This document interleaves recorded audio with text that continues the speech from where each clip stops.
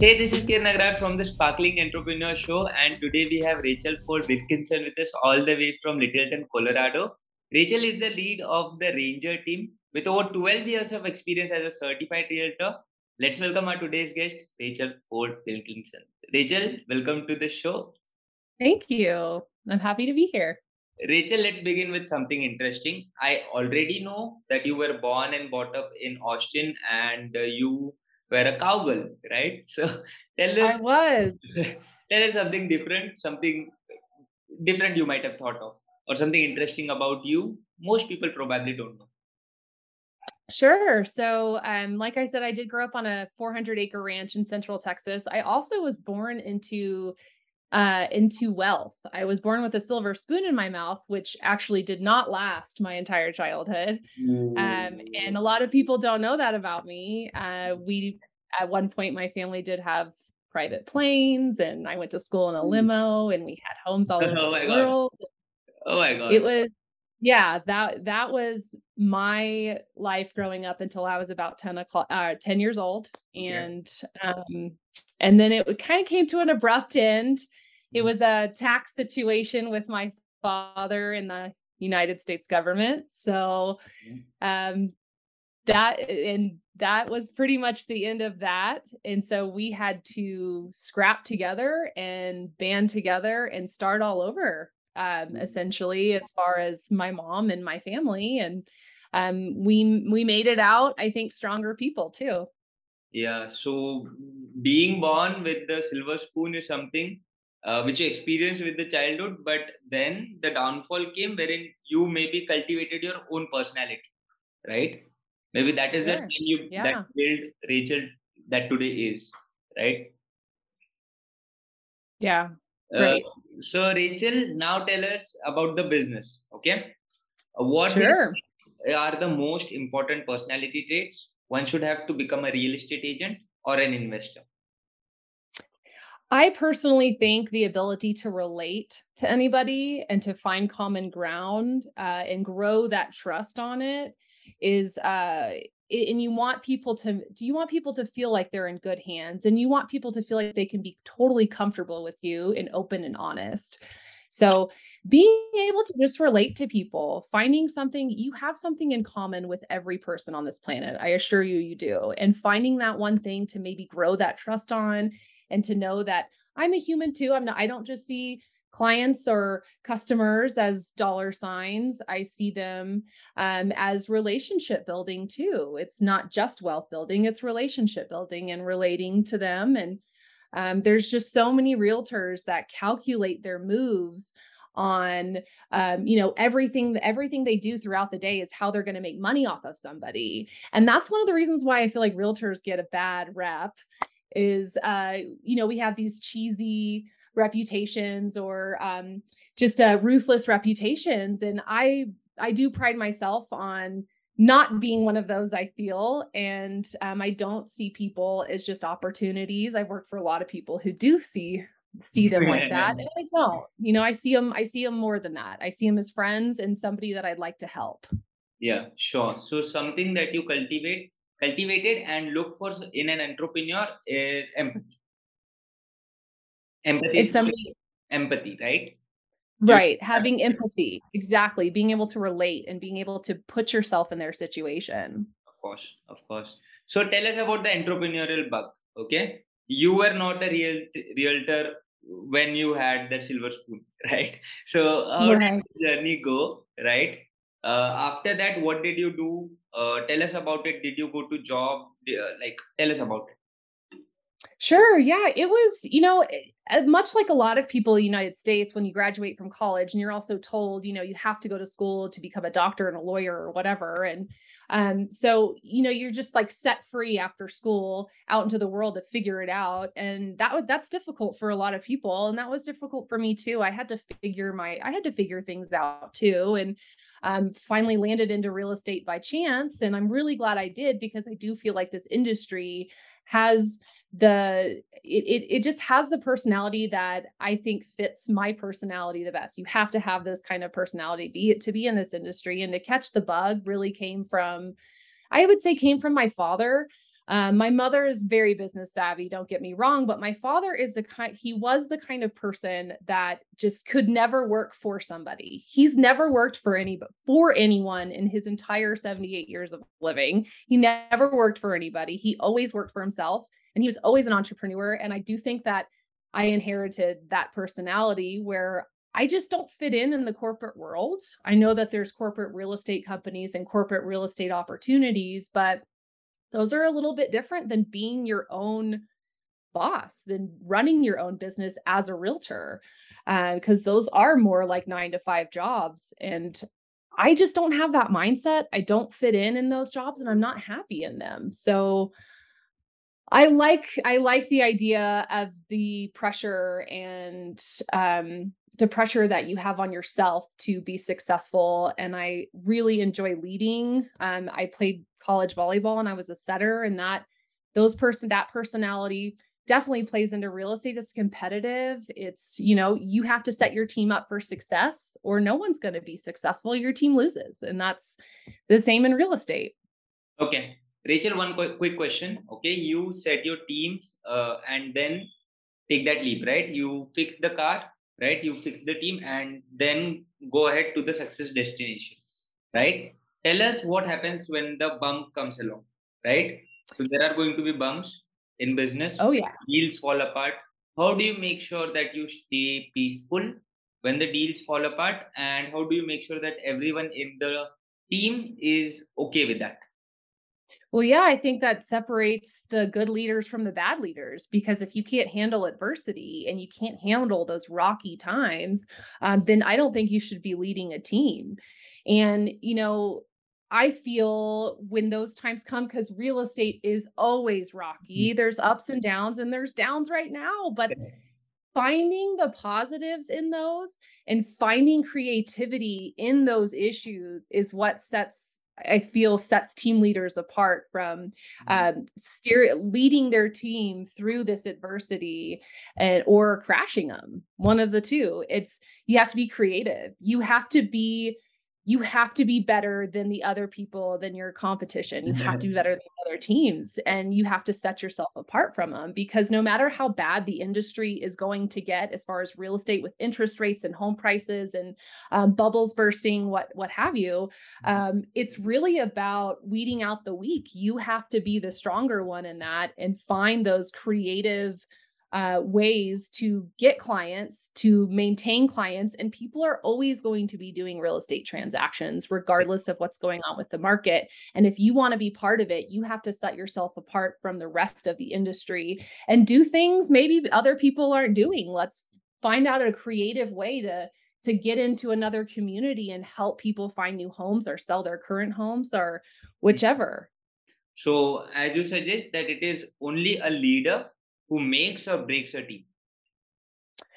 Well, I don't necessarily believe that. I think a leader, um, actually, maybe I do believe that, Yeah. because your team is only as strong as their leader, really. I've had great teams. I have been in business with fantastic team members where I was a team member and I wasn't the leader. And every person on this team was just incredible. And I would love to work with them. And they were all smart, savvy, creative, great attitudes, wanted to be successful. But our leader tore us apart. And and so, yeah, I do think a leader can make or break. I do, for sure. Okay, got it. So, be a good leader before starting a business. Yeah, Totally. Learn how to be a leader. of Take your course. emotions out of it. It's not a personal thing. It's business. And of course, by taking your emotions out of it, you still need to have sympathy and empathy, right? For your Yeah, yeah, members. Things happen, and you need to be able to understand when things happen and they make mistakes. And it's really how you respond to those mistakes. If you jump on a team leader and yell at them for something that they've messed up on, do you think that's going to make them do better next time? No, it's going to cause trauma, and then they're going to get resentful, and then they're not going to care. So you have to keep them motivated too. And by keeping them motivated is staying positive and, hey, let's make better mistakes tomorrow. yeah. So, Let's make better mistakes tomorrow. All right. yeah. So, as everyone is dealing with some level of difficulties, Rachel, Right now, don't tell me about real estate, tell me about investing. Okay? You are a landlord, right? How far have you came along as a landlord in your career? And tell us about how do you manage it, right? And how do you manage difficult times? What are the difficult times as an investor?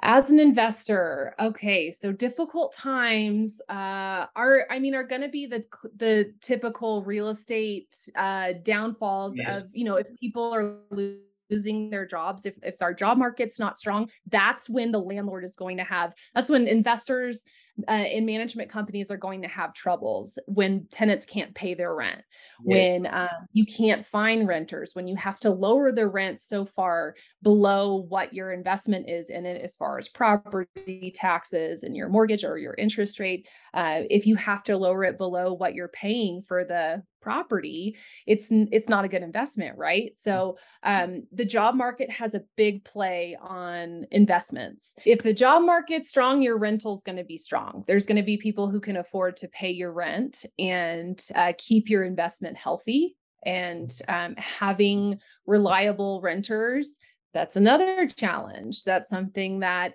you do if you manage it yourself.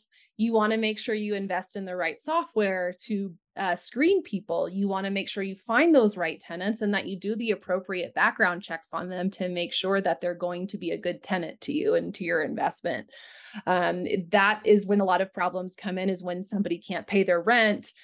You start the eviction process and then you lose money on those months that you're doing the eviction process, because in some states it can be a very lengthy process. So there's good, bad, and ugly with investments. And that's part of the ugly, is when you do have tenants that don't pay their rent, don't take care of your property. And that's when you're going to end up spending more money in the long run, either evicting them, remodeling, or just losing out entirely on your rent and you having to pay out of pocket for it. Of course. So, how do you find good renters? Like you said that you can do background checks. Give us details of what kind of background checks are most reliable. Sure. So a big part of it is getting to know that applicant. Bring them into your office. Don't just do it an online applicant and do a background check that way. Bring them into your office, meet them face to face. People make mistakes, things happen. During COVID, a lot of people, they lost everything. So they filed for bankruptcy, or they couldn't pay their credit card bills because their business was closed, or any things like that happen. Medical debt, you have a serious medical situation where you have a bad credit. So I don't think bad credit is necessarily something that you should focus on solely. Getting to know the tenant, getting their rental history, speak to a previous landlord. Sure, they might have gotten into a bad situation during COVID where they couldn't pay their rent, but they have a steady job. Make sure do job verification. Call their employer, confirm that they work there, confirm their salary, and then call their old landlord. Ask what kind of tenant they were. Typically, old management companies and landlords will be honest with you.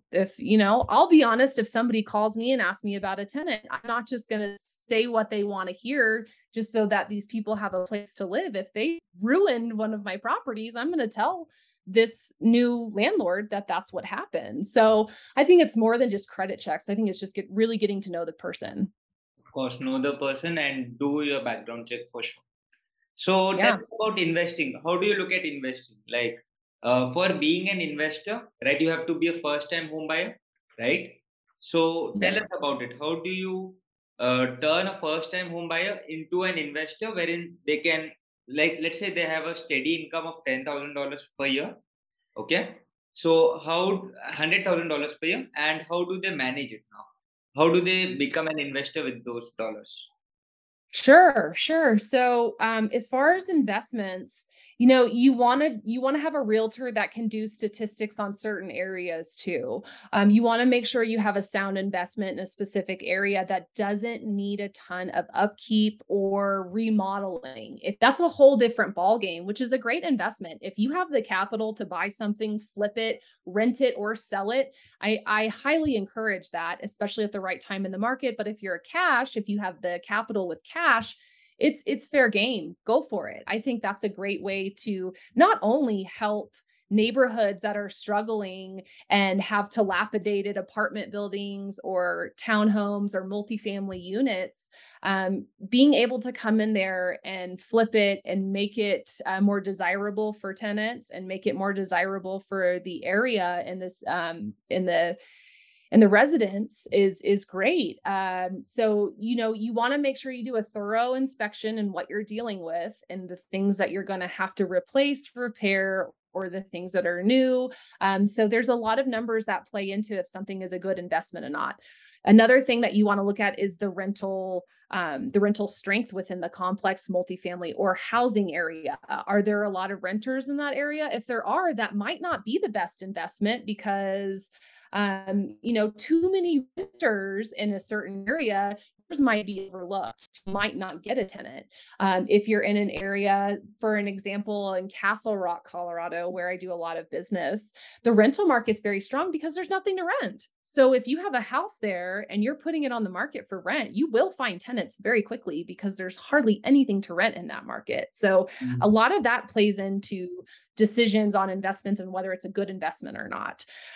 There's a lot of landlords that will buy older fourplexes and multifamily units that they need a lot of work, but they don't put the work into it. So they'll have the lower income tenants and the lower rental rates to satisfy. And it's a good investment for them, but that is not a long-term thing. That is something that you ignoring defects, ignoring things that need to be upgraded, and ignoring the area and the other civilians and residents within that area that's not going to be a long-term good investment for you. That's a short-term one. Sure, you might have your investment paid for a couple of years, but if you don't upkeep the property that you want to purchase, it's not going to be a good long-term investment. You're lucky to break even if that's Yeah, okay, if that. got it. Lovely. So location, lot, and layout, probably these three things you need to. Yes. Yep. Lot and I mean, that's always a factor with buying and selling. If you build this funky, weird home with all these random, oddly sized rooms or hallways, that's going to be a very specific home that a lot of people aren't going to want to rent or buy. So, and it does happen. You'd be surprised. Okay, we'll make sure of that. Rachel, now tell us, since most of home buying, selling, and education is happening online, right? What are your ways of leveraging online platforms? Do you use social media? How do you use it? I do use social media, and it's funny because I took a big break from social media for a couple of years, and I did see how it affected my business. I took a break to spend more time with my kids and to be less focused on online presence, and I enjoyed it, but it's a very necessary tool to use. So I don't like to inundate people with just real estate things. I also like to throw in the culture of Colorado posts. And I like to post historic landmarks and places that I've visited and just neat attractions of the state to get to know why you're purchasing in Colorado. What are the attractions there?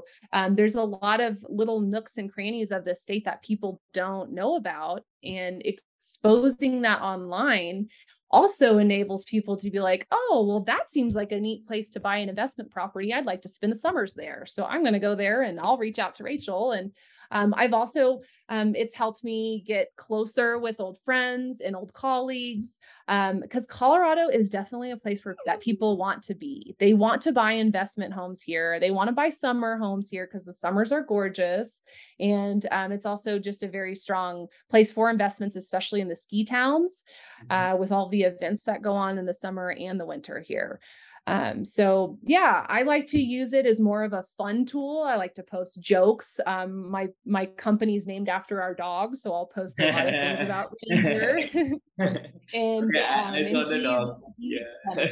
Yeah. Ranger, I And a have lot of people seen. like that. Some people aren't dog people, but just posting pictures like that and videos of him playing with kids and stuff like that is also a great way to use it.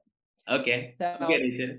Good to know that. So let's say you had $10,000 extra on your budget today. Would you do investment with it, or would you spend it on your business? Tell us why in both cases. That's a great question. I would definitely do an investment. I look at property, I look at the market 3 times a day. I'm Hmm. constantly watching the market and seeing different opportunities, and I would definitely invest in potentially a duplex close to where I live right now. Okay. And I would also invest in my business. I would invest in certain lead generation services. I would invest in my team. Mhm. One thing that I really like to do with my team is um, come up with a great team building trip or a vacation or something for all of us, not just to talk about business. There'll be some business, but to get to know each other on a personal level and do something like that. I'd like to treat my team. They work really hard for me. So if they bring in money where I have that power to buy an investment property, I'm also going to take them on a trip too. Yeah, sure. Rachel, now tell us about the favorite quotation. As you have mentioned that team building is something you are very keen about, right? And taking them to tours. So, how do you look at a quote? Which quote does the magic for you? My favorite quote would be, in the end, only three things matter: how much you loved, how gently you lived, and how gracefully you let go of things not meant for you. And I think that can apply in every aspect of life as far as adversity. Like I mentioned earlier, it's how you handle adversity, how you let go of things not meant for you, how you handle things when they're not going the way you want them, or a business relationship turns sour. The behavior and your reaction to it, I think, shows your true colors. And I've been in situations where business relationships have gone sour. And I was in one recently, and the behavior of the individual was all I needed to see to know that I made the right choice and that I let go of it gracefully. Mm. I don't think this individual let go gracefully. I thought it was very unprofessional and it showed the true colors. So it also made me very firm in my belief and my decision of leaving and dissolving the relationship. So Three things matter the most in the end. So, exactly. yeah. So, tell us about the book that you're writing, Rachel. If you were to write a book about yourself from being born with the silver spoon to being a successful realtor today and an investor, what would be the name of the book and why would you name it so? I would name it "Honesty is my policy" Okay. rather than "Honesty is the best policy." And I think that's very important, again, in all aspects of life. I pride myself on being honest with my clients, with my team members. I like transparency. And my family and I we all have a running joke about honesty. My family has always been a very brutally honest group of people. And my husband has had to adjust to that as well. We're That's just it's just ingrained in us. We're very honest people. And I'm gonna answer something truthfully, even if it's something that you don't want to hear. Mm. And I feel that's really important, especially in business, is honesty and transparency all around, even if it's something you feel is uncomfortable for you, uncomfortable for somebody else, or it's just something that they don't want to hear. It's still good to be honest. Of course, agreed. Rachel, I agree with you on that. So, honesty is not the best policy, but at least honesty is Rachel's policy. Is my policy. It is. So, Rachel, tell us about your Instagram, tell us about your Facebook, tell us about TikTok, YouTube, whatever platforms you're available on. So I'm actually, I'm kind of a rookie when it comes to social media. I'm not on TikTok. We aren't on Instagram yet, but we do have a Facebook page. I have a LinkedIn page, our website. We like to use Facebook a lot. I feel like it's much more interactive. And I also really like LinkedIn. LinkedIn is a great resource as well. Although I do feel it's a little saturated with realtors in general. It's just realtors sharing information with each other as opposed to getting business that way. But it's also a great tool for recruiting as well. I've made a lot of great connections on LinkedIn of team members who ended up joining my team just from the connection on LinkedIn and doing some recruiting. Nice. So tell us about it. How do we find you there? How do you find us? Yeah. Do Well, we tell hopefully, if my Google keywords are right and my content is up to par, hopefully you Google Monument, Colorado, or Colorado Springs or Denver metro area real estate, and our website would come up. I mean, the name Ranger itself can apply to a lot of different keywords too, you know, like the Rangers in sports, Rangers in military. Um, Hopefully those that will ping our website too. And we also have a great tool on our website where you can log in and you can create your own searches and your own listings and everything within Colorado. And you can look all over the state with no real commitment to us. I mean, we can see your activity and the things that you've looked at.